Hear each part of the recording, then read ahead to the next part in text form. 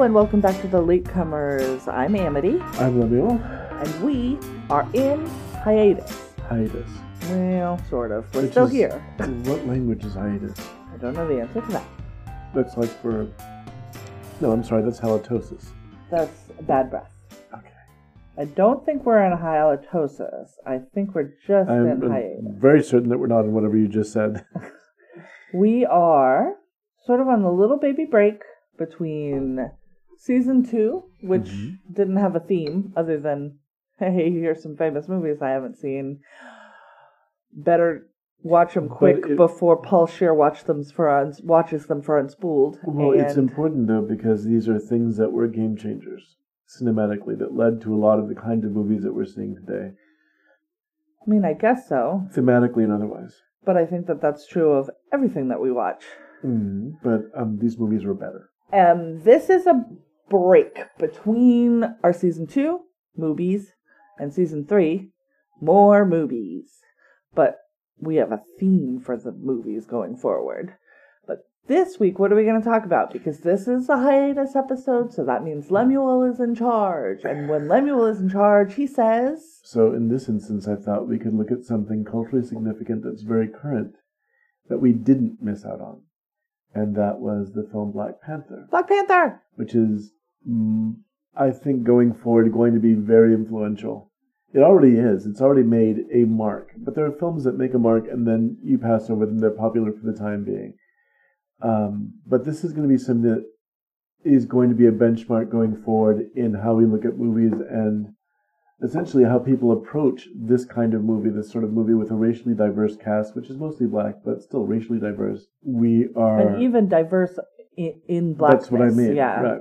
We're not looking at a cast of African-American actors, but some African actors and some Afro-European actors. And how they're telling this story, not from the point of view of an introductory Caucasian character who goes to Africa to discover these things. Right. Or even an African-American who goes to Africa to discover these things.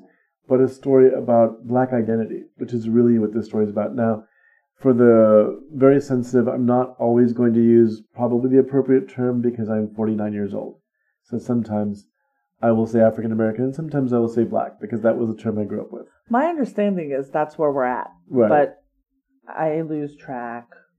If my mom Just was don't here, use any words that start with N and we should be good. If my mom was here, she would use the word Negro. Yeah, exactly. I'm saying no when words the that start with the word N. Right. So I thought we could go into this and try to get a jump on it and talk about why it's culturally significant and why you felt and I felt that it was an important movie. Okay.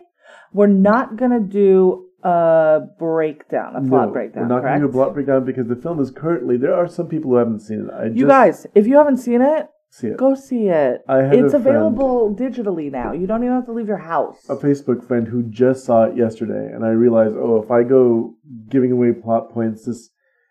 I kind of want to do a super spoiler one, but right. I understand you don't want to do that. I don't necessarily want to, but give people a rough idea of what happens in the movie. And I forget the turnaround on films nowadays from theater to home entertainment is really quick. Very fast. We own the DVD. Right. And also we could go to the theater and watch it. And we could still see it. When I was looking up the film just now online, I still saw a Yeah, showtimes there for it. are showtimes for it because even when it had left the theaters locally, when Avengers got to theaters, they brought Black Panther back to piggyback on it. Right. Where do you want to start? What I want to start with is, first of all, who the character is. Because that starts earlier than this film, obviously. I look at it now and seeing how much a part of things that were sort of underground culture or not necessarily mainstream culture when I was a kid, and how they're becoming mainstream now. So when the Avengers movies were first announced, there was my nephew and I getting excited when we saw Samuel Jackson at the end of Iron Man. Oh yeah, and everybody else going, who dat? Right. Why Samuel Jackson in the last 3 seconds of the movie? There were actual Facebook questions going, well, what's he doing there? Why is he wearing an eye patch? And there was, my nephew at the time was really involved in the comic book industry. He was trying to work with a few other people to start an independent book. And so I was immersed in it first as a kid, and then again, as an adult through my nephew's connection. And so I knew all about how Nick Fury, who originally was played by David Hasselhoff in a TV movie, Oof-a-doof. No, could be played by Samuel Jackson. And my understanding is sometime in the 90s, they asked Samuel Jackson if they could to use his image. Use his likeness. So in the books, it's Sam Jackson. He changed from a white man to a black man. But there weren't that many black characters, and so Black Panther, way back in the day, was an important step forward because there was a lot of readers who didn't see themselves identified in the comic book. And what I also like is that Black Panther was not in any way sort of a subordinate superhero. Mm-hmm. His first move is to take out the entire Fantastic Four, which was really bold, to show that he outsmarted or outwitted or was Why? Stronger. What did they do? Well, he was testing them all to see if he could use them as a resource to fight off another villain when there was only one of him. And he needed the resources of someone like the Fantastic Four to help him. But the fact that he was able to systematically take them all out meant a lot. Because, in other words, he's not, a superhero with limited abilities. He's one who's as intelligent as Reed Richards and who can figure out a way to outdo the Thing, who's just beneath the level of the Hulk in physical ability. Right, but his move was to take out the Fantastic Four to test their abilities and their strengths and their weaknesses. And then he was going to marshal them to help them save Wakanda. I feel like... Okay, whatever. No, I feel like that could have been handled better. Like, did they know he was going to test them, or did he just attack them? No, he didn't just attack them. He he started a plot. Well, no, I understand that, but were they involved in the plot is the question I'm asking. Or did he come at them like he was a villain, and so he was introduced like a villain? He's introduced like a villain, and then you realize that. that he...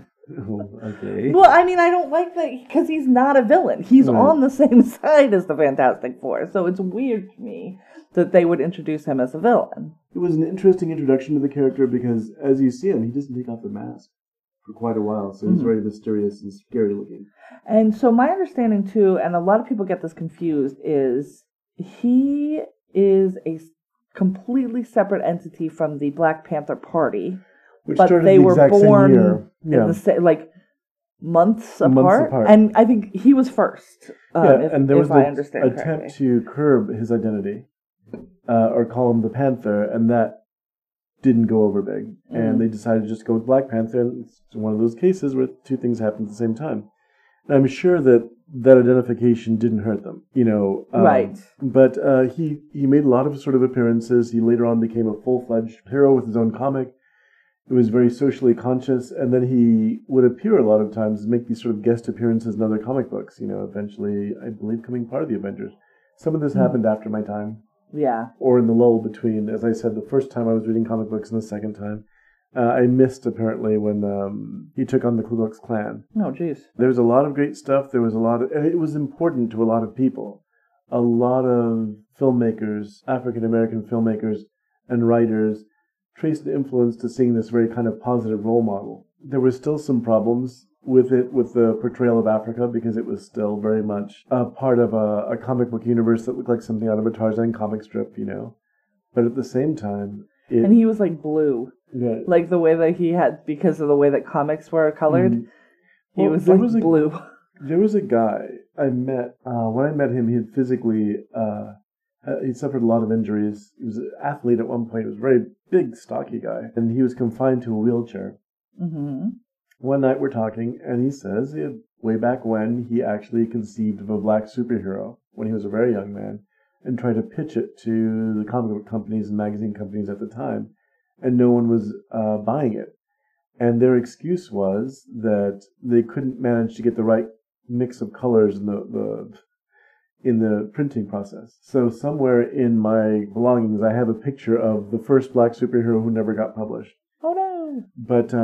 But since then, there was a lot of development. There's been others. Largely, this was the reason why it was important to even go into all this. It's about representation, who gets shown. Yeah. Which is probably what this movie is really important. What makes it important too. We first saw Black Panther in the Marvel Civil War movie. Yes, Captain America Civil War. Right, and so there was and you got to see him be Black Panther.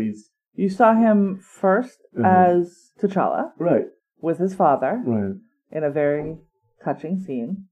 And then A very tragic scene. bad things happen. And then he targets the Winter Soldier and goes a full Panther.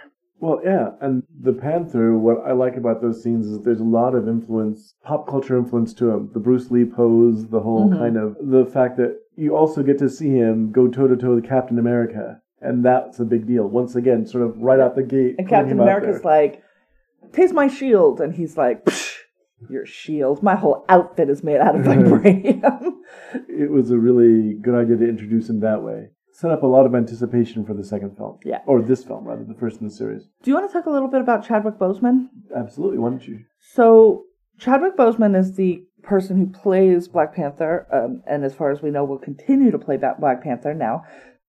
Chadwick Boseman was an interesting pick for me because of a few things. One, his age.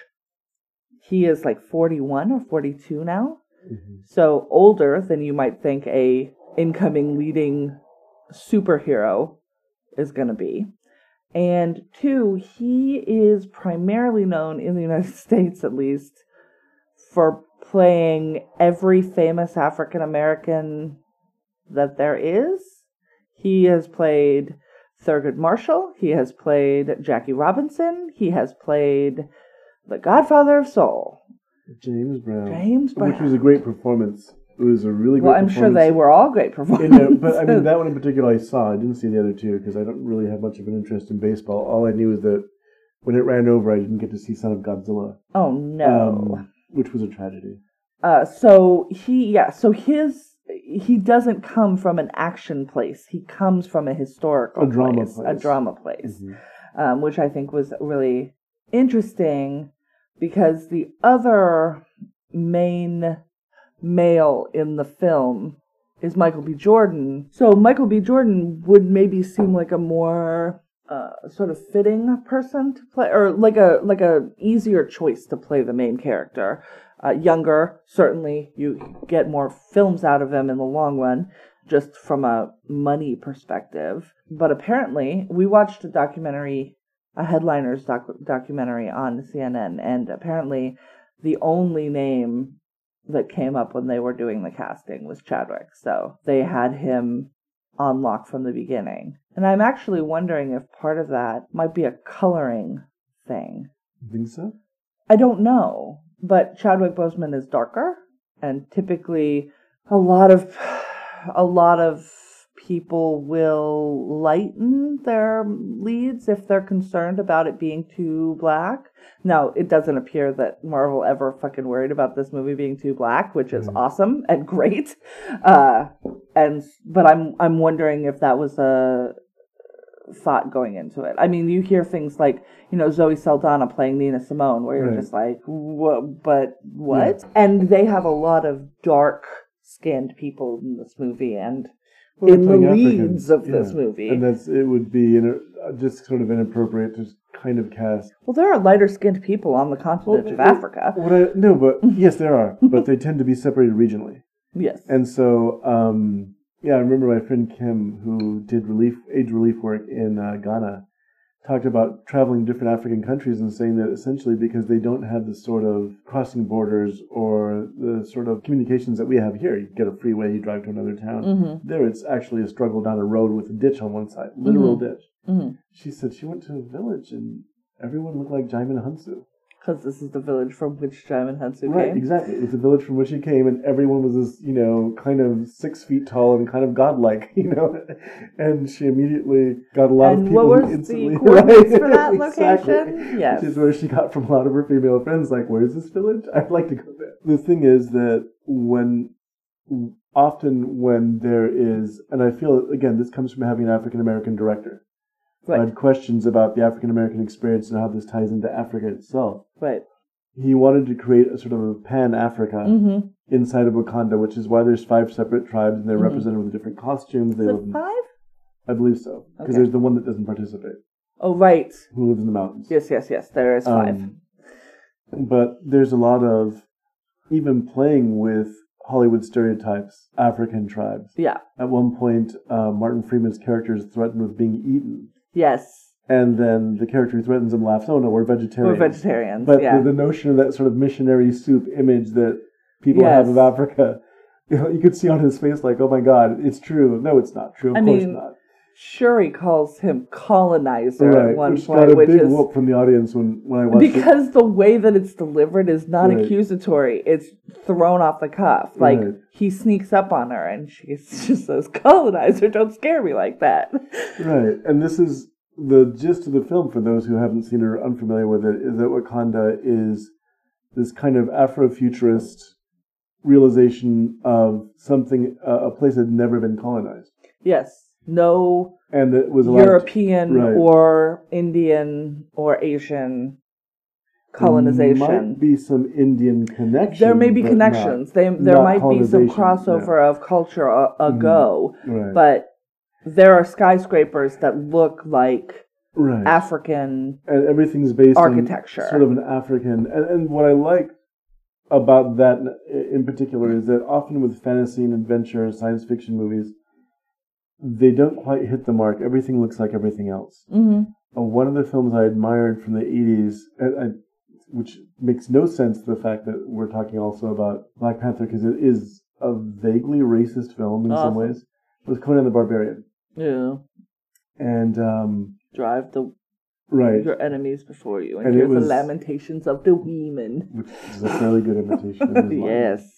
And you put more emotion into that than he did with his, but it was his first feature film, I think. What I liked is that Ron Cobb, I believe that was his name, the production designer, and a lot of people, the costume designer, tried very hard to create a mythical world that fit into history. Mm-hmm.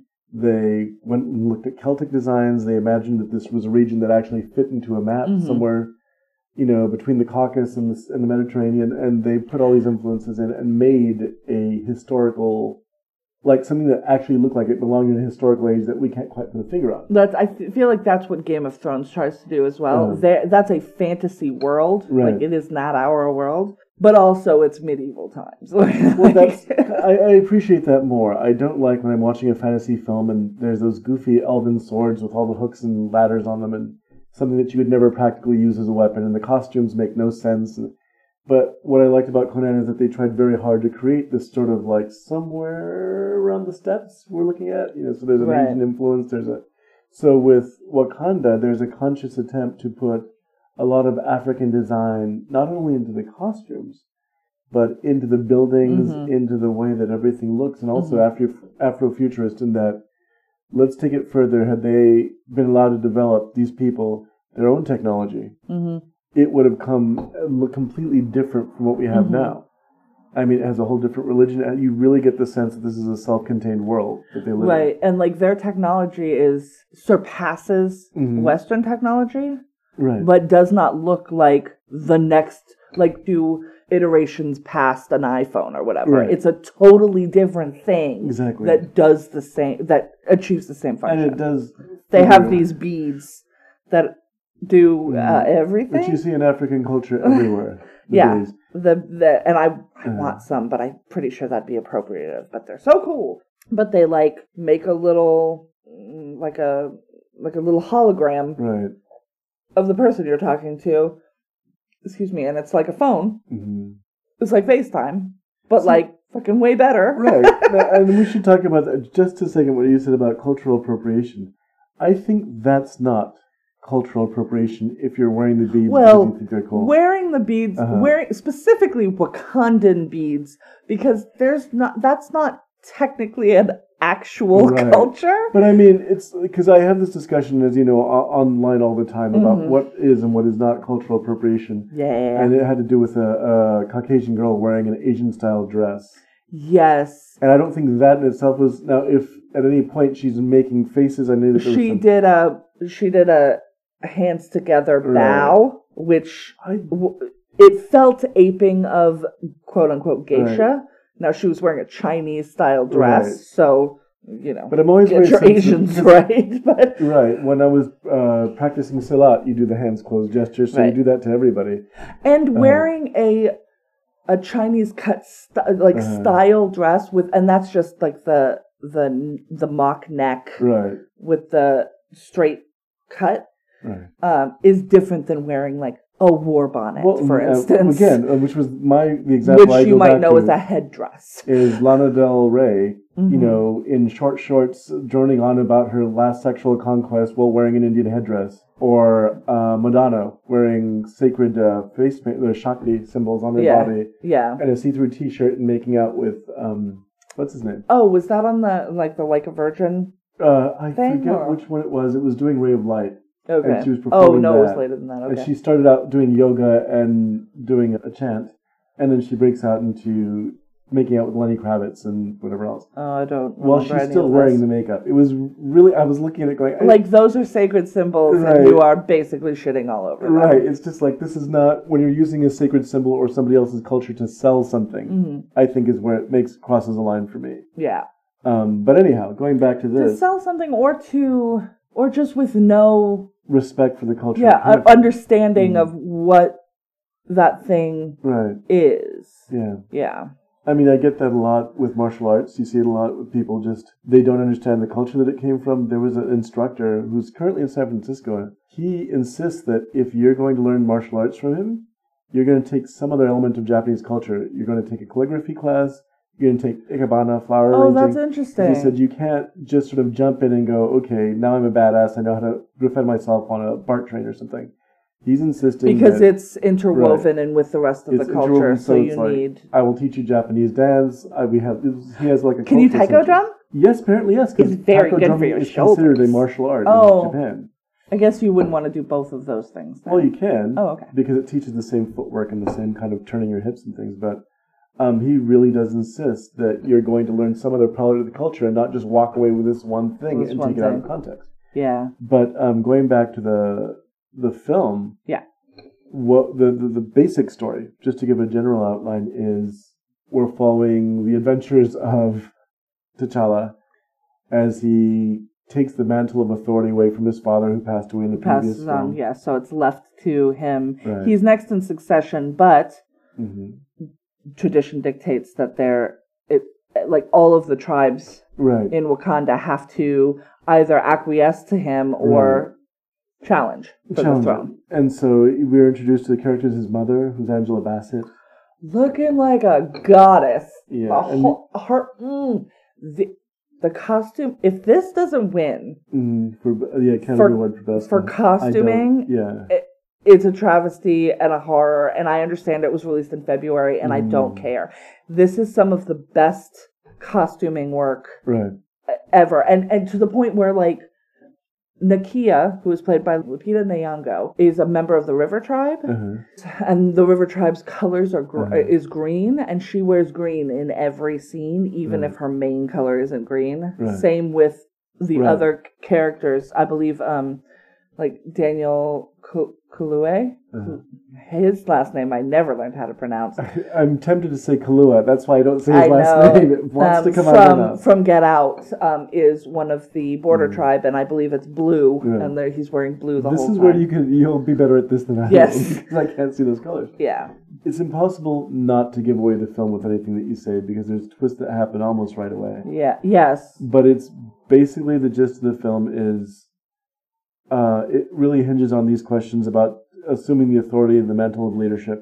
And then what you're going to do with it. What you're going to do with it. Because the question is, and it poses a very interesting question, if there is this technologically superior culture that's evaded colonialism by pretending, basically. Yeah, they have basically a dome, and every time I cry. I've cried every time I've watched this movie. I probably will cry every time I watch this movie. When they go through the dome, they have like this shielding dome, so it looks like it's just a big like rainforest. Right. And as soon as you break the dome, it's this towering city, just thriving with people and technology and culture and what is it? I guess it goes vertically and also then down as well, because they have these vibranium mines, which is where all of the and this is exactly money what colonizers would have liked to have taken. Yes, please. And so their attempt, we have several villains. We have Mr. Ulysses Claw had gone all the way back to the second Avengers film. Yes, played by Andy Serkis with a face. Hi, Andy Serkis's face. Right. It's nice to see you. Which is strange because he's very different from the character in the comic books I remember, who wore a full superhero costume. But I think Andy Serkis at this point doesn't want to. Like, let me see some. Yeah, especially because he's directing and working on the next Jungle Book. The gritty reboot of the Jungle Book will be covered in dots for that as well, I think. The film involves sort of like his right-hand man, who's Michael B. Jordan, and who changes or shifts in importance in the film, and it's hinged on a scene that happens very early. His role is kind of mysterious up until midway through the film, and then suddenly there's a surprise there. And he's sort of the muscle, but he's also a lot of the brains, too, because he guides them to Wakandan artifacts that are made of vibranium, which is the metal that everybody wants. It's what Captain America's shield is made out of, yeah. Right, and there's other things in and apparently it's so plentiful. And Claw's got a fake arm that is Wakandan technology. Right. And it's like a laser cannon? Yeah, it is. Which is the only thing that carried over from the comic book character, only in the comic book he literally has like a cannon-shaped cannon. Here it's a prosthetic that opens up and does all sorts of neat stuff. Because it looks better. Yeah, a guy with just a cannon for an arm. There's so much that could go wrong there, so open to parody. At several points, there's challengers to the throne. There's a decision that T'Challa has to make about whether he integrates the world or whether he continues this program of isolation and hiding. That's the fundamental theme. So you are an African nation, and you know that descendants of Africans all over the world are being oppressed. Right. Okay, we'll put it in the nicest possible terms. There is oppression for descendants of Africans all over the world. Do you use your might, and it is might, like they are mighty, to protect the Wakandans in Wakanda and the Africans close to you that you can? Like Nakia is a spy, so she does spy missions trying to help people in various places, but she's one person. Or do you take all of these weapons and all of this technology and make the oppressors the oppressed? Or is there a happy medium somewhere in between? Right. And it's a good question. I watched the film, I think, so I've seen it twice in the theater, but with that second viewing, it really started this whole conversation, like, could they have gotten away? What I am impressed with the film is that it went there. And it really went there. There was not a question of backing up. There wasn't soft pedaling the issue at all. And you didn't need to do that in a superhero film. You had a built-in audience for this movie no matter what you did. There are people who are going to watch it who are just completists. There were people who are going to watch it because they really liked the premiere of Black Panther and the last big superhero film. And there were people who are going to watch it because it's an African-centered film. Yeah, but here's my point. You didn't have to make it as pronounced and as insistent on this theme as you did. Right. He could have really softened it for easy consumption by all. There are lines, I am not Caucasian, I am not, you're right? So there are lines that make me wince, and I'm Hispanic, right? So they were like, wow, he put it out there. My goal, or my hope when I went into the movie was, please let the white people talk less than I want to be able to count the number of lines by white people on both hands, or less. Now, they don't quite manage that. It's close, though. There are 2 speaking white characters. One of them is Claw, and the other one is Martin Freeman, who is an ongoing Marvel CIA agent. So he's sort of replacing the part that Phil Coulson, that character, used to play in the early Marvel films. Yeah, although as being the guy who just sort of is there to tie you into the whole universe. Yes, yes. Okay, in that way, yes, because he's not a SHIELD operative, which is what Phil Coulson was. Right, but he kind of ties the whole thing together for people. What I liked about that film is that they, at no point, and they tease him. That's no more than teasing that they're doing. It's not like there's a lot of invective poured on him. No. He's an outsider. He doesn't belong there. Right. He realizes he doesn't belong there. And he's very respectful. To the end, there's a deleted scene about his willingness to keep Wakanda a secret. Yeah, like you don't have to whatever you want to do, right. I'm going to down back your for it. play. Right. Yeah. Which was really interesting because I wanted that. I was mentioning to you how much I appreciate that every time you see not the confrontation after that first film, or that first confrontation, you see Captain America with T'Challa. There's a real respect that goes back. Captain America's like, he's a king. And right. I respect him as a king. And that's part of what makes the Captain America character and this iteration of it really... And that's knowing that they are anti each other in right. the movies. Like, their goals don't align. Right. They end up being on the same page. Right. But at first, they are very much on opposite teams. But at no point... In the recent Infinity War movie, you see an example of Tony Stark not getting along with Doctor Strange. Yes. I mean, he's really disrespectful. He's, doing a hamstring stretch on top of a sacred artifact. And well, yeah, he doesn't... He doesn't respect anybody, but you see but when he that also doesn't work out right. Let's make a little... I'm going to take a little...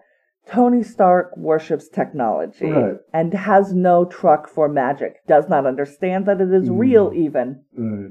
Even after what he sees, I think, in this last movie, right. he's barely comprehending that magic is a thing. Right. So that's why he's not respectful of it, because... something consistent with his character, because when Thor tries to explain to him why no one can lift the hammer, he's still making excuses. It has fingerprint recognition technology. Right. It's, like, because technology is what he understands. Right. He does not understand magic. This other thing, that's outside of his purview. See that even then, when he's first introduced, he's still very sort of disrespectful. He doesn't get along with him.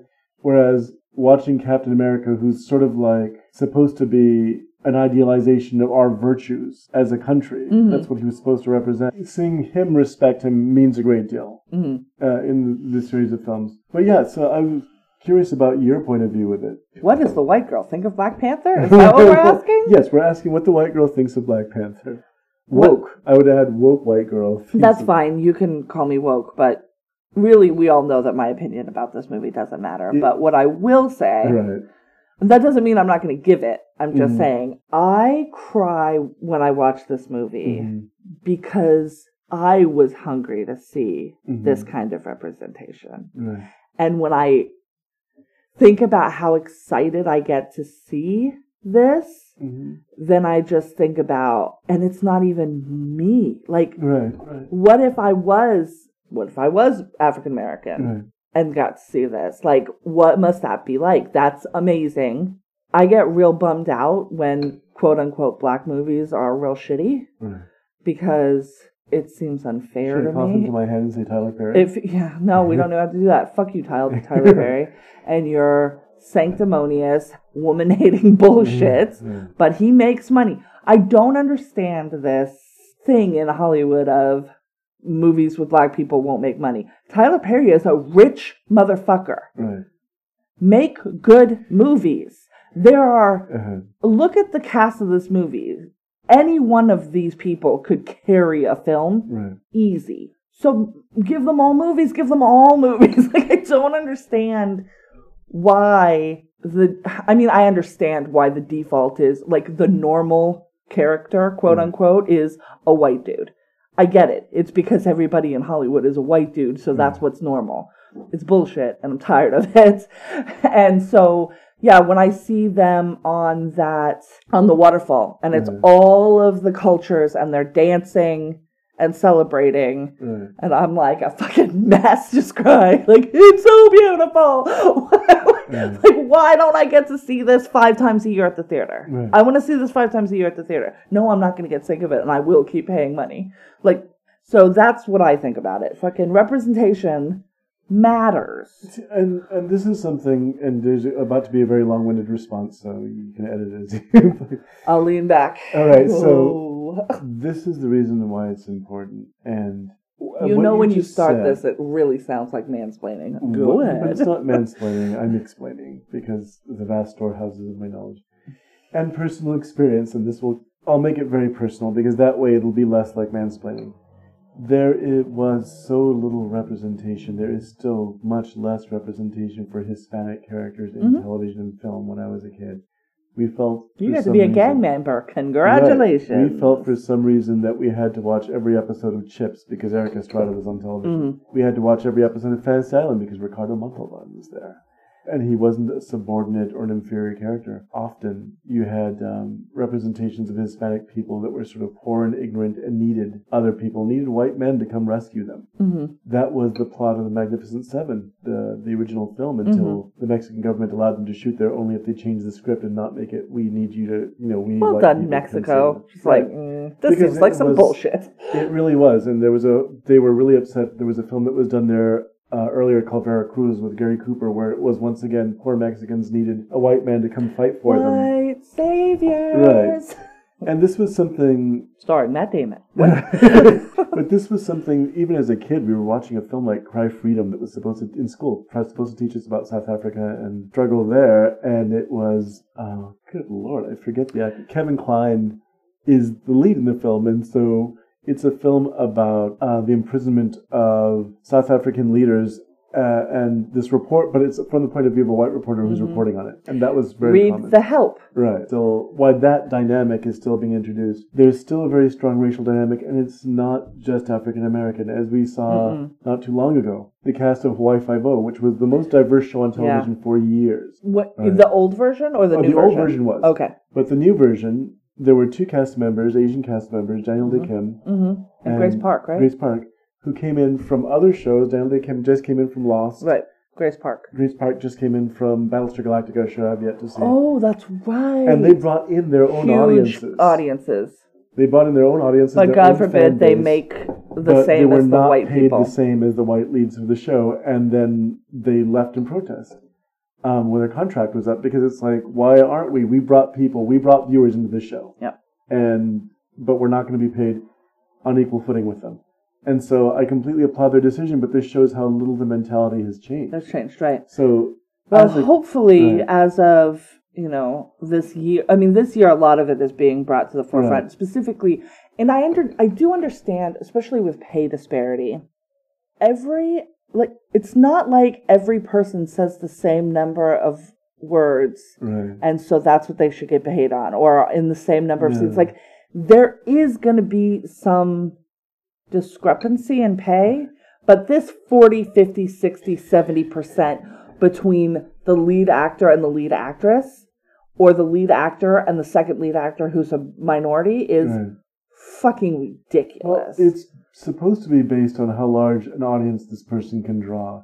The problem is that there has not been enough films, there haven't been enough films with black lead to be able to, and there were at one point, there was film, people would go and watch, my son right now is 19 years old, he will watch a movie if I tell him Sidney Poitier's in it. Yeah. Because he saw In the Heat of the Night, which is a fantastic movie. And he's incredible to watch, yeah. And he's just like, I want to see more movies with that guy. We've seen 3 or 4 films that Sidney Poitier did, and he's impressed with all of them.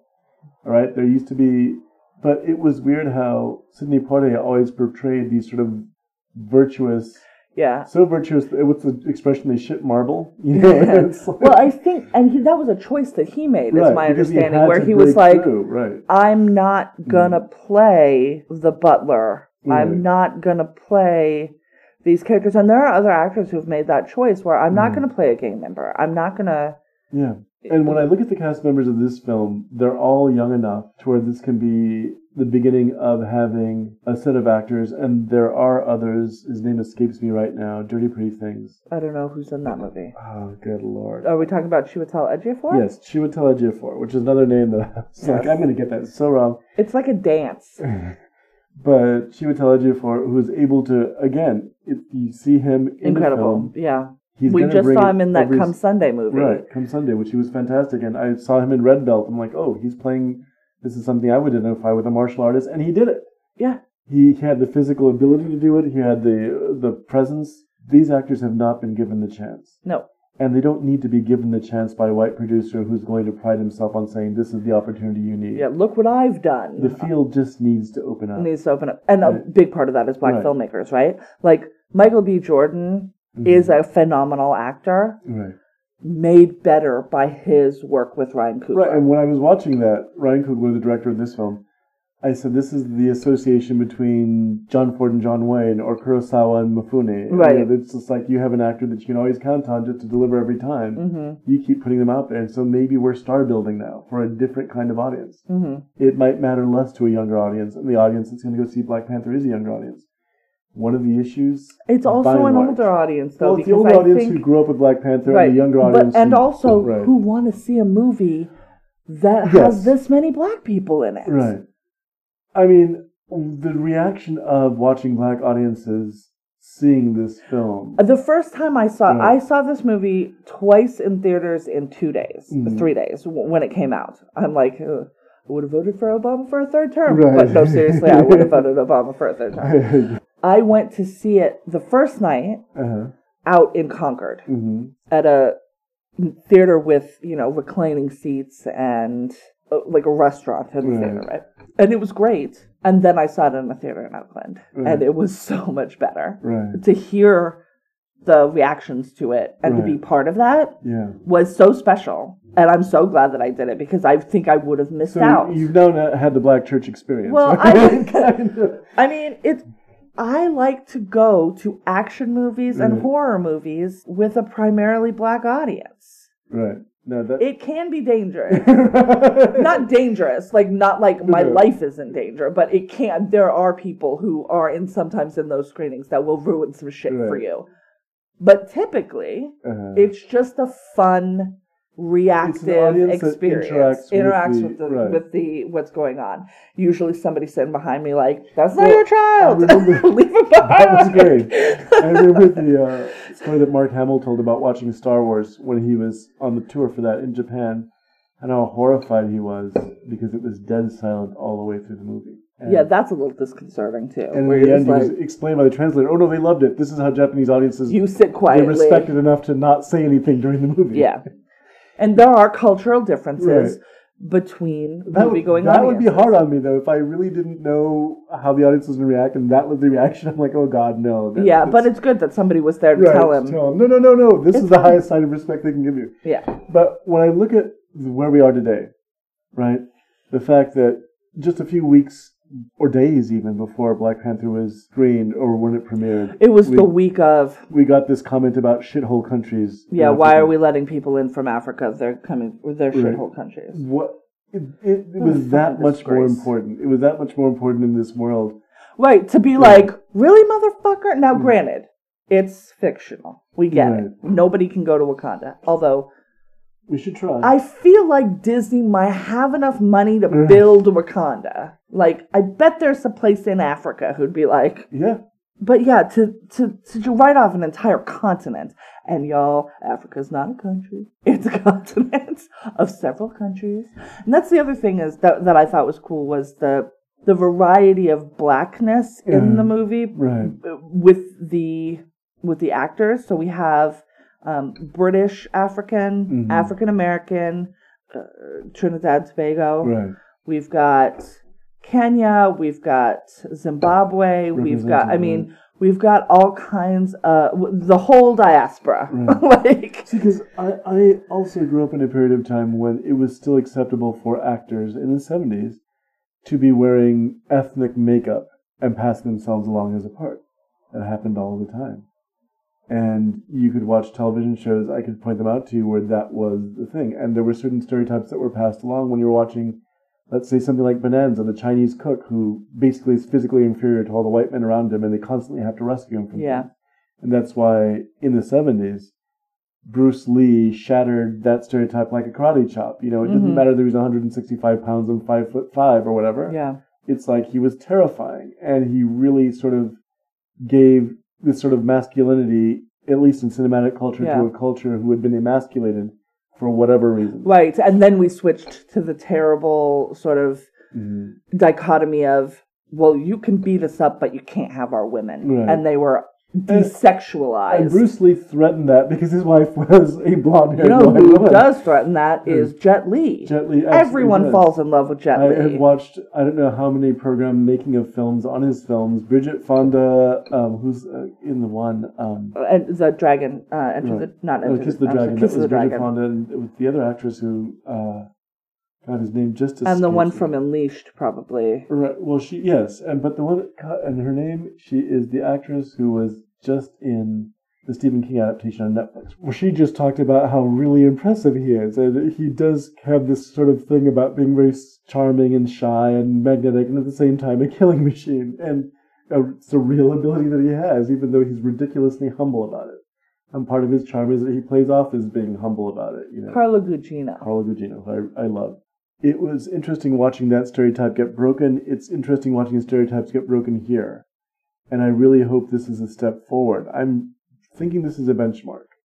That this is what we're going to look at. There's not just black superheroes. There's still not enough Hispanic superheroes, but what are you going to do? There's a lot of Asian superheroes. Well, but Marvel made Ghost Rider Hispanic. And that was the Agents of S.H.I.E.L.D. show had a great... And he was unapologetically Hispanic. I love the date credit at the bottom of the screen back in the day, because that was like such a Latin thing to do. Yeah. And I think that as we see going forward, the sort of complexion of the country changing, it's going to become more and more important to have these representations. Yeah, there's a new movie coming out in August called Crazy Rich Asians, which is the first...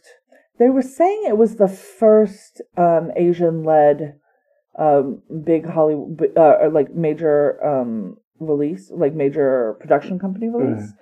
There was another movie with Asian... This is so sad. There was one about cheating on the SATs, I think, that came out in the 90s. Better Luck Tomorrow? Maybe. Which was a really But I think it might have actually been an indie it thing. was an indie film. Yeah, so that must be the why. But I 2002, and it's Justin Lin. I remember... John Cho was in that? I gotta watch. Oh yeah, it's a good film. I is love a really John good Cho. film. Because it plays into a lot of Asian stereotypes about succeeding and...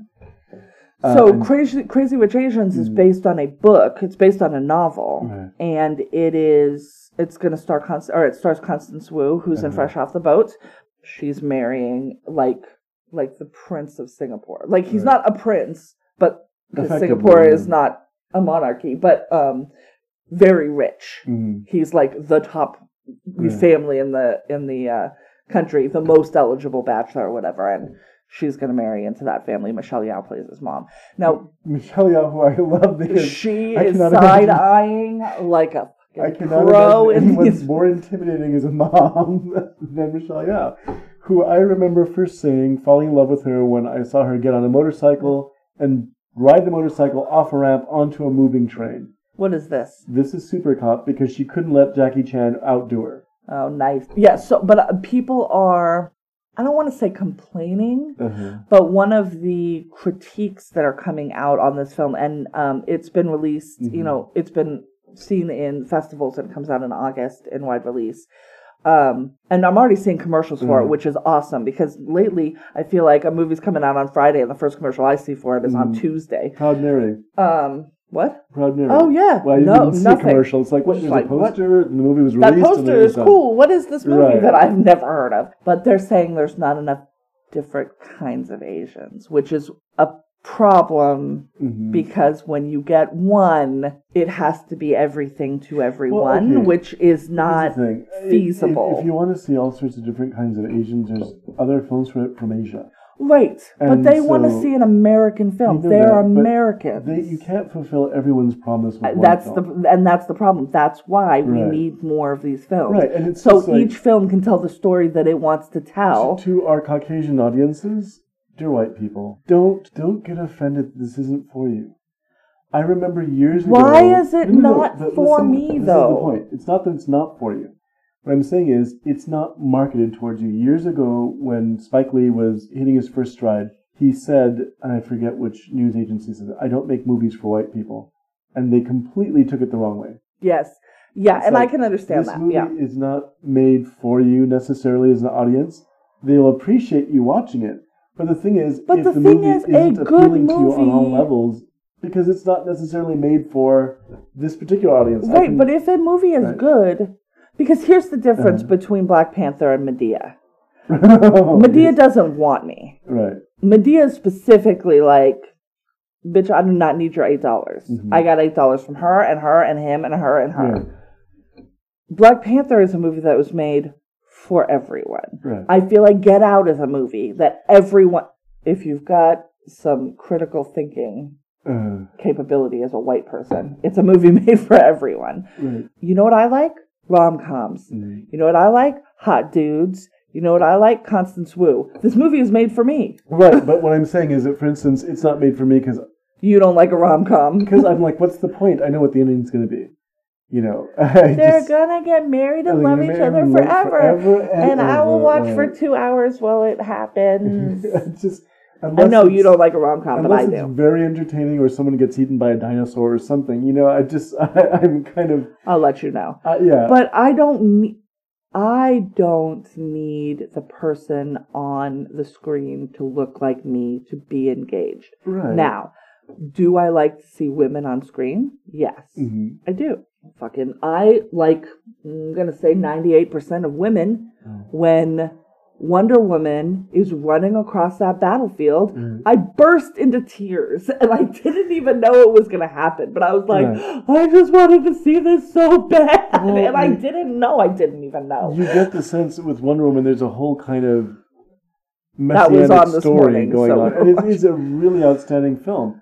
And the reason why it's outstanding isn't even necessarily what it says, although it does say a great deal, as much as how you get a woman's point of view telling this story. Yeah. A man's point of view I really feel like the female helm, the female director on that movie, like, my understanding is there are several shots in the Justice League of just Wonder Woman's ass. Because there's a dude behind the camera, that's why. For no reason. Yeah. If you do as many close-ups on Jason Momoa's abs, I won't have an argument. I haven't seen Justice League. I cannot speak to whether or not that is true. Yeah. But, like, we don't need to sexualize her. She's not wearing a short skirt for you to go hubba hubba. That's not... When I'm looking at that film, I find her attractive in a completely different way, in that she's powerful.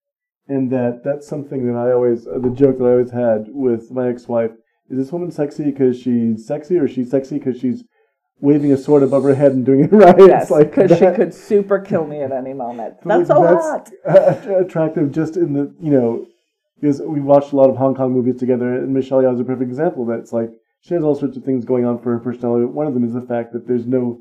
When she can approach a role and not have any give to it. I don't have to make any concession to you because you're a man. Right. I don't need you to protect me. I don't need you to take care of me. And when you're watching a film like Wonder Woman, part of what is really great is Gal Gadot's performance of being so utterly guileless in her mission to save the world. Mm-hmm. And she doesn't... And that scene when she's running out of the party and he's like, you can't do this. And she's like, you don't have any say in what I do. Right. Actually. Puny mortal, get the fuck out of my way.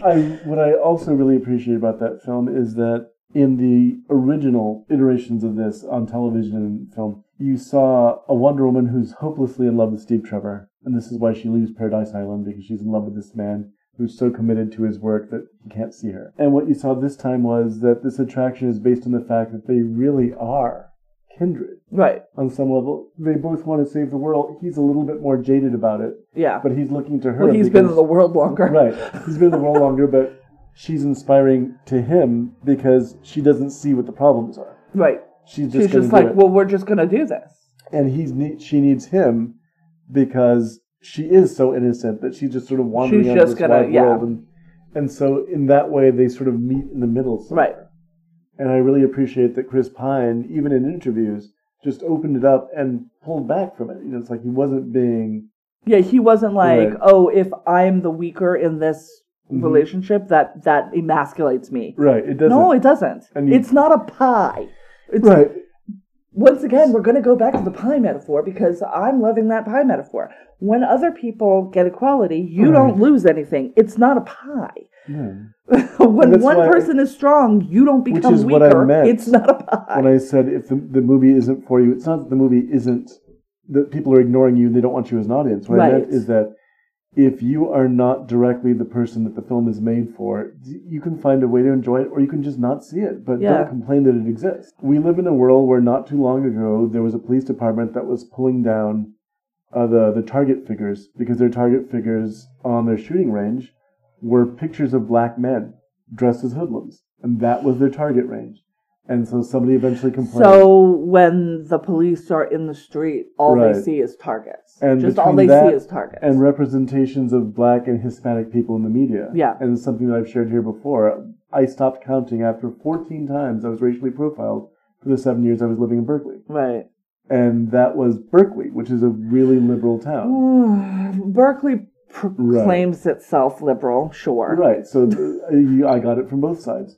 But what happens, I believe, largely is that people go with the representation they see on TV. Mm-hmm. And that's something I've also complained about. Every time Amy Schumer makes a joke about non-consensual sex with Hispanics, that falls back on me. Yeah. Here's the thing about what non-consensual sex is. That's rape. Right. I decided to go, I was dating Hispanic men, but I decided to go consensual. That was her joke. Yeah, so that's as a white woman making that joke. You're literally saying the same thing that Trump said on the day that he... Right. Or when Trump is proclaiming that some of them are animals, well, how are we supposed to know?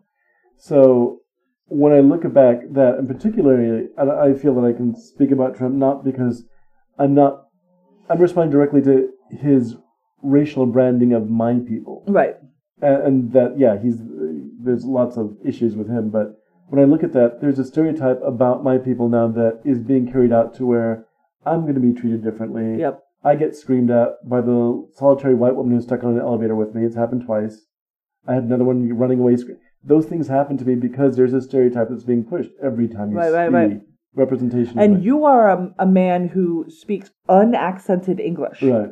And it's also something like that, you're not even saddled with an accent or a language barrier or anything else like that. And there's a when I was working on a truck crew, furniture moving I guess it's almost a year ago now. Mm-hmm. It was a part-time job. It was the number of times I ran into people in the homes where we were getting the furniture from who would try to sort of yell at me because they didn't think I understood English. Yeah, and the coddled, and I'm gonna it's not even a white person thing. There's a bit of an American thing to it of yelling at somebody, like raising your voice because you don't think they understand the language that you're speaking. Right. What's that about? It's not like you're gonna understand if you yell at them. Yeah, no, it's weird. I'm not deaf. That's not the issue. I remember... And if I was deaf, your yelling at me wouldn't help anybody anyways. Yeah. This is for nothing. This is for no one. This solves no problem. I was with a truck crew and we were... God, I don't even remember where we were, but we were competing with another group because we took donations of people that were taking donations for a cat shelter. Oh, that's right. And you worked for Uhuru. Right, which took donations for the education of African people or the African diaspora living inside this country, getting medical needs met and things like running clinics. But anyhow, so that's what we were doing, and they were saving cats. And which are fine. Cats are great, but they're also not human beings. So they were fighting us over getting who gets the best furniture, and we divided it all up, and they got some sporting goods. So at one point, there's like a fiberglass bow. It wasn't even a particular good one that hadn't been strung. It's something like you find at summer camp, and so these women were trying to put it together, and so they asked us, because we were bigger and strong and colored people. And men. Also, because I think if I recall correctly, everybody in that group was sort of woman over 50. And so what happens is that I got it, and I strung it, put my leg into it, and did the whole thing that I remember from the story. And they're like, well, how did you know how to do that? Are you an archer? I said, no, I just remembered the Odyssey, where Odysseus is able to string the bow, that Hera gave him the wit and the strength. And they're staring at me like I'm a trained animal. Like you're an animal. Like, how do you know what this is? And I sort of leaned into it, and I goes, the Odyssey, which I found a lot better than the Iliad. The Iliad was far too much sort of like trash talking between bros. Everyone thinks the Odyssey is better than the Iliad. Yeah, because the Odyssey you can identify with it, but the Iliad is a lot of trash talking between bros about who's going to go down next and who, whatever. I'm going to get you, bro. Right, exactly what it is. So come at me, bro. The expression on their faces when they're looking at me, like, what are you doing? What are you doing? How dare moving you do that? Furniture. Right. It was really strange. Like, and to a certain extent, yes, what am I doing moving furniture? And now I have another job. But it was the expectation of ignorance that was based on my job and the way that I looked. Well, yeah, and that's happening, I think, more and more. There's this tinge that is coming from the top down. Mm-hmm. And I'm seeing all of these posts like, if you want minimum wage or if you want $15 an hour, get a real job. Right. Motherfucker, if you are going to a restaurant and you don't think that your servers have a real job, go the fuck home. Well, I'd like them to try it. I'd like them to try the hours that you get from a server. It's hard work. The hard work, the long hours, and the disrespect that you get. But also, literally, Well, then, when you come to this restaurant, what do you expect to happen if they all go get quote-unquote real jobs? Right. Well, I also had the issue that when I worked the shop where I work now, I was hired there as a manager. Yeah. And there was a young white staff member who, when I would go up to help somebody, said, "I want to talk to your manager," and point to the staff member who was there, who was white. Yes. And I'm like, "I'm his manager," and they would look around saying, "Well, I want to talk to the owner then." Because whatever issues what I they don't want to do is talk to you about this. And there's this sort of issue with me being me. And so, again, and this the way that it ties into the film is that I think that we are inundated with images of Black and Hispanic villains and rapists and murderers and muggers and criminals and look who's talking. Even when they're the victims, they get turned around. Well, what was he doing? Right. Well, Look Who's Talking. Remember those films from was it the 80s? Look Who's Talking? Yeah. Like the baby talking Right. There's movies? a scene in one of the films where I've not seen somebody's they're chased by wolves, and all the wolves are played by African-American actors. Oh, Jesus. With street vocals, and that goes back to Dumbo. Well, I mean, yeah. I mean, it's just... And the Lion King, the jackals are played by, it's Cheech and Whoopi. Right. And I don't remember the other person. Well, these are the jackals or the hyenas? Hyenas, I'm sorry, yes. I don't know the difference between those animals. Right. But there's still... It's not a race thing, it's an animal thing. You brought up the fact that when you're watching a science fiction film, particularly, there are often representations of characters who are meant to be Jews. Yes. And they all have the same physical characteristics. They're small, they have trunks or, whatever. Large proboscises. Right. So large noses. And they're small and they talk too fast. And this is... And they're like, they typically are hoarding money. Right. Or are, and this was in the Phantom Menace. This was in... Oh, it was in Valerian. That's what it was, yeah. This is that was brought to my attention... These are Ferengi in Star Trek. Yes. It was brought to my attention by Elliot Kalin in the Flophouse. Right. Because I would not have picked up on that. Well, because it's not something that I'm culturally sensitive to. And it's not a stereotype that I hold about Jewish people. Right. But I certainly see it. I'm like, oh no, I get what's being done now that it's been brought to my attention, but because I'm sort of outside of both sides of that. Also because, who do we have, one of our dearest friends, David Lubin, a production designer, a former production designer in Hollywood, is a Jewish man who's 6'1". Yeah. So it's like, we've never seen and that another Jewish friend that we have is a black man. So I mean, right? It's I never got to get that stereotype, but it's like a continuing problem, and I remember I got made aware of the character in The Flying Menace by the Health and Human Services officer in my old job. Who's also Jewish, and just like, is that the movie, The Phantom Menace? That's the one with the flying blue Jew. And I'm like, oh shit, yeah, I guess so. I didn't even think about it.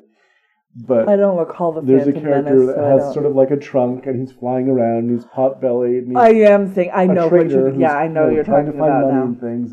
Well, and Jar Jar was pretty racist as well. Well, not just that. I think the very opening scene has these alien characters that are all speaking almost pidgin English, with these very heavily Asian accents.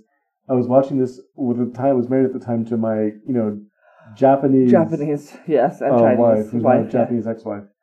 And we're watching it, we just turn to each other and go, well, there we go, it's done. I guess we're out. And what's funny is I got that film as a gift from my aunt, who really thought I would find it wonderful. I'm like, maybe, again, not being confronted with that stereotype, being married to an Asian person, having an Asian son. Right. But, and I get accused online a lot when I'm defending this point about cultural sensitivity, or you're trying to make yourself look good in front of other people. And I'm like, do you realize my last name and what it means and why I think that nobody should be prejudiced against? Yeah, and that's why I try, instead of... making proclamations. I mean, sometimes I will just put proclamations on Facebook like, fuck you, racist assholes. Fuck the police. Every once in a while I just post that on my Facebook But a lot of times what I'll do instead is share somebody else's words. Right. So that it doesn't look performative or appear performative, because, I mean, I don't... If I appear performative, that's unfortunate, but it's not where I'm coming from. Yeah. But if somebody saw you making a proclamation, there could be some sort of, you're trying to appeal to it. Exactly. If they see me doing it, why would they? No. And I have to defend that point. No, my son is not Asian. just your last name. Your first name is not. Right. Yeah. At some point, it's going to be. Given my size and my name, apparently, a lot of black targeted magazines where you get pretty church hats. Yeah. They think that I'm their target audience, and I would love to wear those hats, but it's not for me. It's not that you're rejecting; it's just that you have a thing about hats. I don't like them. Even when I was a baby, I would pull them off my head. In Heaven Can Wait, which we just discussed, not interested in hats. You're rejecting hats.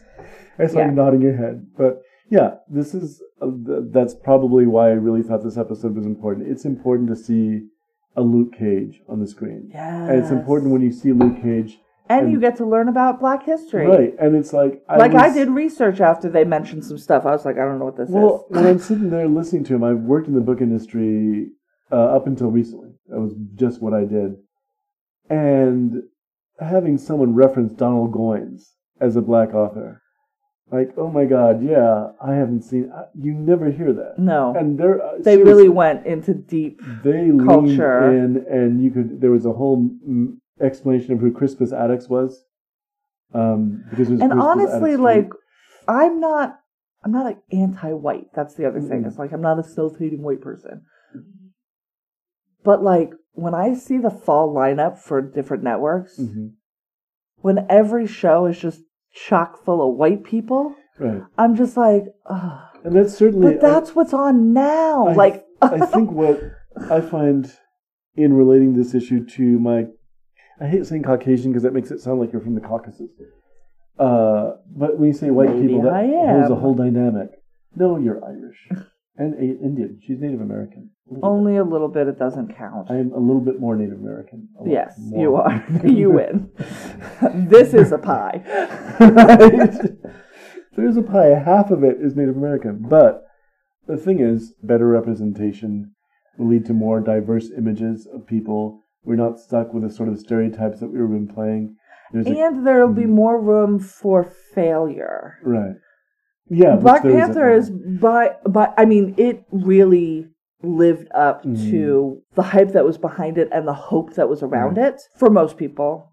Some people had some issues with it, and I understand some of the issues, and maybe at the end of the season we can come back once it's less spoilery and discuss some of the issues that people had, because I think that there are certainly relevant criticisms, but the more movies that aren't solely white that are released, the more freedom those filmmakers are going to have to try different things and do different things. And, I now remember what I was... What were you going to say? Ooh. My point was, it's like you're saying that you're not anti-white. I wish there was another way of saying this, because the problem is it will sound like less white people, more this, which is not the point.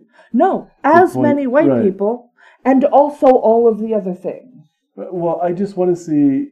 I'm not saying fucking Steven Spielberg, pack it up, go home, and never make another movie again. Do whatever you're going to do. I'm saying that, but not because... Yeah, but you hate Steven Spielberg. That's a separate thing. I'm actually... But I'm kind of give Ryan Coogler money. Give Jordan Peele money. These things should not be anomalies. No, they shouldn't. They should... When 8 large movies are coming out in a month, say that's what it is. Say it's 2... Right. I'd like to see half and half. That'd be awesome. I would like to see Can I get one a month? You know what I like? Okay, let me give you an example. I like Moonlight. Because Moonlight is and I've always Hey, guess what? That movie's not for you. Right, and it's not. And I appreciate it. And what I'm saying is that I like movies often that will give me an insight into a world that I didn't see. Right, you don't know. Yeah. I will sit and watch An Officer and a Gentleman, because you know what? I do not know what it was like being an Army Deb on the Puget Sound in 1980s, early 1980s. Right. That's a completely foreign world. So I'm looking at it like, this is really interesting. And so it's given me a chance to be a part of something else. A well-made story. Right. Told well. Yeah. About people whose struggles I don't understand. I want to understand what that struggle is, because And so I'll watch a movie with an all-white cast. I'll watch a movie. It doesn't matter as long as it's Well, you don't have many choice. If you want to watch movies, at some point you've got to break down and watch a movie with all white cast. American-made movies, I should be specific. I see no representations really of my people very much. I mean, that's something, again, it goes into, if I want to see stories about crime, and I'm looking at, I kind of I literally would just ran through my head, and I was like, no. Beatrice at dinner. Right, there we go. But she's not even a maid in that. And when I'm watching a film, I've watched Everly, which was a film with Salma Hayek, which is not for everybody. It's one of the most violent movies I've ever seen. But what also bothered me was the representation of Asian people in the film, because it's about a woman standing up to the Yakuza. Oh, okay. And it carries around those images and those stereotypes about Asian sadism, about Asian... made by a non-Asian, not by an Asian. And what's interesting in researching that film, going, how did this is really violent. And originally the performer was supposed to be the daughter of Goldie Hawn. Kate Hudson? Kate Hudson. So in the Salma Hayek role? The original part, because it's supposed to be the girlfriend of a mob boss who gets raped and beaten up before the movie begins and then taking revenge. I'm going to go ahead and agree with Keira Knightley on this one. I am tired of seeing women characters raped. Well, it happened off screen in this case, but I know, but it's it's still there. So my thing is that, looking at that, well, maybe it was a step better seeing a Hispanic woman stand up to the Yakuza than seeing a real white girl. Then we get that white savior, and also watching Jared Leto. It's the film on Netflix where he's insinuating himself into the Yakuza. It's like he would last 2 seconds. 2 seconds, yeah. There's that notion of white masculinity that's going to conquer everywhere, which has not been supported historically at all. When I was looking at Black Panther last time, I remembered how the film that I saw about courage under fire as a soldier was Zulu, which is basically a bunch of English or Welshmen standing up to the Zulu army. Right. Oh, I thought for a second you were talking about that movie where that dude's running. No, that was The Naked Prey. Yeah, Naked Prey. That was which accidentally was problematic. Yeah, which is a movie you like, but I'm like... It was problematic because... But is this really the plot? For The Naked Prey, the plot is a hunter who is captured by an African tribe, which is represented by actual African actors. And their dialogue is entirely in Swazi, I think. And they go hunting him. They strip him naked and hunt him, and he fends them off one by one and gets home in time. So this is an anti-hunting movie, but it also... Well, the problem makes them... It really leans into that sort of savages... Right. And it also... I made quotes around that, but you couldn't see it. The white character, who's a hunter, who's very experienced, kind of fends off the advances of this hunting party. They can't catch him. Yeah, they definitely 100% kill that dude. Now, the thing what's interesting, there's a really great documentary. Well, not documentary, it's an interview with Cornel Wilde, the filmmaker. Yeah. He's a very brilliant man, apparently. He talked about how he didn't understand the suggestions, including from Roger Ebert. This was a white... superior-leaning film. He said, the movie was actually written from a historical story about the Old West. I said, why don't we set it in Africa and employ these black actors? It's not good with Indians. It's not good with blew up in his Africans. It's not good. And he tried... It's just not... And for a man who later on went on... And it's frustrating because it's like, this is a cool story. I want to tell this cool story. Yeah. But you've got to really look at it from all sides and go, this is not... a story that I should be It's what makes telling. It even funnier is that Cornel Wilde was green well ahead of his time. He actually got injured separating animals from hurting each other during the making of this film, believe it or not. Yeah, it was that bad. No, I believe it. And I don't think he had ill will. I just think that one of his films, it wasn't thought all the way through. Right. and then we are left with a... Right.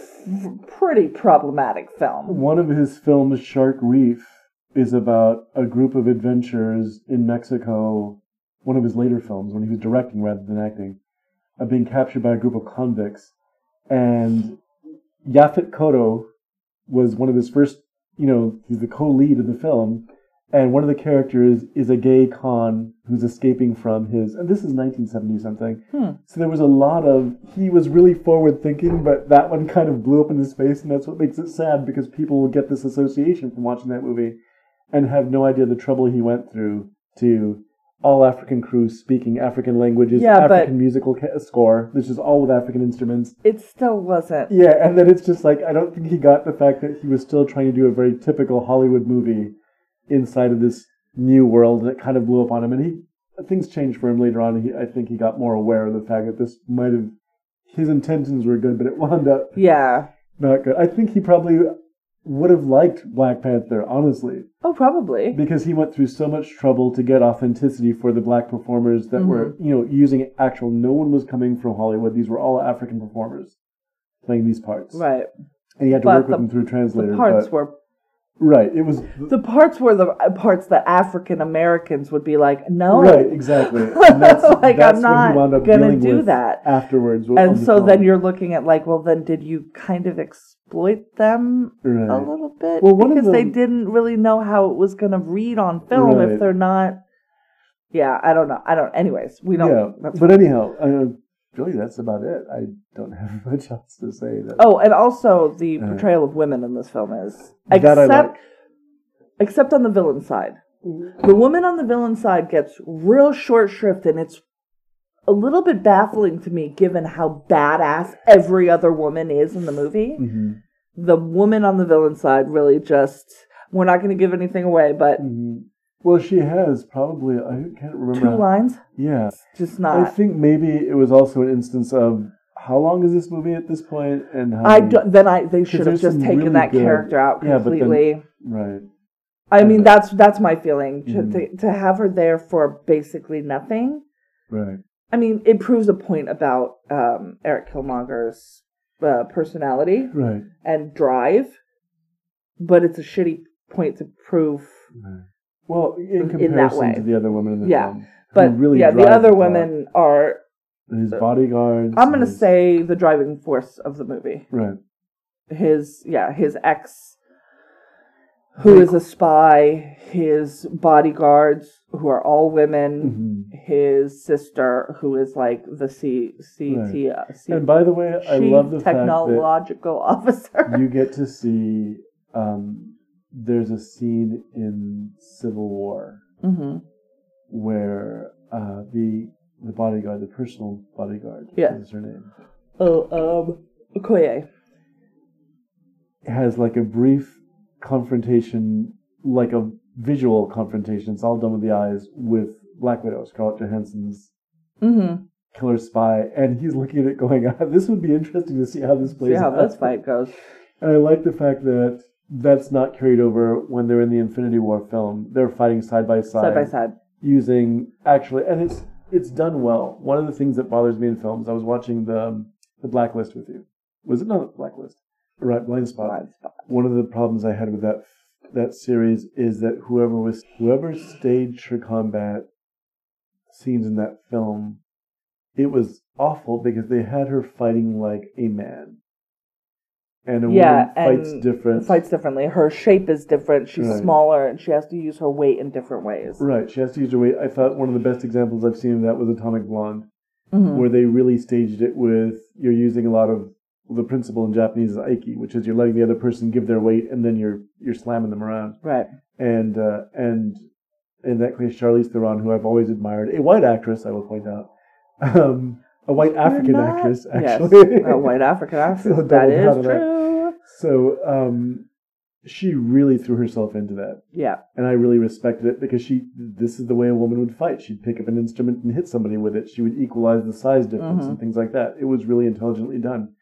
What I liked about this film is that the characters in it fight appropriately. Yeah. They're using African weapons. Yep. Spears with lasers. But not just that, but the scene on the waterfalls. Yeah. They're using... Africa is a very martially rich country. Yeah. And it's a pity that there's not a great deal of exploration to that. I've met a few African-themed martial arts teachers. And I always... Maybe they want to keep that shit to themselves. Well, that's the thing. But this It's not for you. It was really... The women are fighting like women who would fight. They're using their nimbleness and their speed as opposed to trying to run. It's also very strong. Like, Okoye is played by Denai Guerrera, who also plays Michonne in The Walking Dead, and has much time behind a katana. Right. So Her shoulders are very She strong. has katana shoulders, which anybody who does martial arts, you get katana shoulders and you get katana forearms. That's what you're using all the time, and yeah, it does a number on your body. But anyhow, but yeah, so yeah, I would highly recommend this film. Watch Black Panther. You got seriously get ahead of things, be part of a cultural phenomena, and be part of the future. Make the right choice with this. This is the future of filmmaking. Is going to look a lot different than it has in the past. And I'm going to throw out, watch Ryan Coogler's other movies. He made Fruitvale Station, which we have not seen yet because it happened very close to this house. There may be some relation to the victim of the crime. To specify, we live about a mile, if not a little bit more, away from the actual Fruitvale Station. Actual Fruitvale Station. We live less than 3 blocks from Fruitvale Avenue. Right. I was there the morning, only a few hours after the shooting happened. That's right, yeah. I discovered later on that I was related to the victim by marriage. Yeah. And we'd actually met him several times without knowing who he was. Oh, I didn't know that. Yeah, we used to actually go into the market there and buy stuff from him and not know that we would eventually be related to him, that he was going to be the person that died. Because my mom's birthday is New Year's Day. And so I would come visit every New Year's Day. And I was at the BART station watching... like so many squad cars around, going, what happened? Yeah, and then so we haven't watched it yet. I don't know if I can see it. We'll get there, but I think we have to be prepared for it. And his other movie is Creed, right, which we did see, and it's so good. It's supported in the theater. That was it was because Rocky was a great movie. Rocky 2 was a great movie. Rocky 3 was. I even liked Rocky Balboa. Which was a good movie, but the 4 and 5 kind of went off the rails. I have only ever seen the first and number the 4. Last he's fighting 2. A giant Russian spy and going, kind of. Yeah, there's a running joke on the show For the People that one of the characters believes Rocky 4 is the best Rocky. Right. Like that's a running that's like sums up his personality. That's the thing that they've decided to talk about. Yeah. Right. Watch Creed, which is a much better film. Yeah. And whatever Ryan Coogler does next, watch that. Right. Because he's very talented and he's super young. Right. Hopefully he has a long career ahead of him. Yeah, so he's like just turning 31 or something this year. So hopefully he, a long career in front of him with much of Oakland, and because he's from here too. Yes. And Black Panther has seen set in Oakland. It's Atlanta doing a valiant effort to be Oakland. A valiant stand-in position. So that's going to do it for us because my battery is going to die on my computer. Okay. So thank you for joining us on this hiatus show. We're back next week with Heaven Can Wait. We are starting our new format for the end of the year, season 3. We're going to be watching in the month of June, Heaven Can Wait, Coming to America, Mulan, and Kit Kittredge, and American Girl. So that's what's happening. Once again, we're watching, each week we're going to be watching a movie. Sounds like you're stuttering. Kit Kittredge. Each week we're going to be watching a movie that came out in the same month, but a different decade. So from 78, 88, 98, and 08. So that is June's lineup. So we hope you come back and listen to that. And you can reach out to us on Twitter at LatecomersPod. You can email us, latecomerspod@gmail.com. We have a Facebook group and a Facebook page. So we beseech you, watch Black Panther and come back next week for the screwball comedy regularly scheduled program Heaven Can Wait. Right. Starring a bunch of white people. Warren Beatty, I don't know. And a bunch of other white people. All right. Thanks so much for joining us. And remember, better late than never.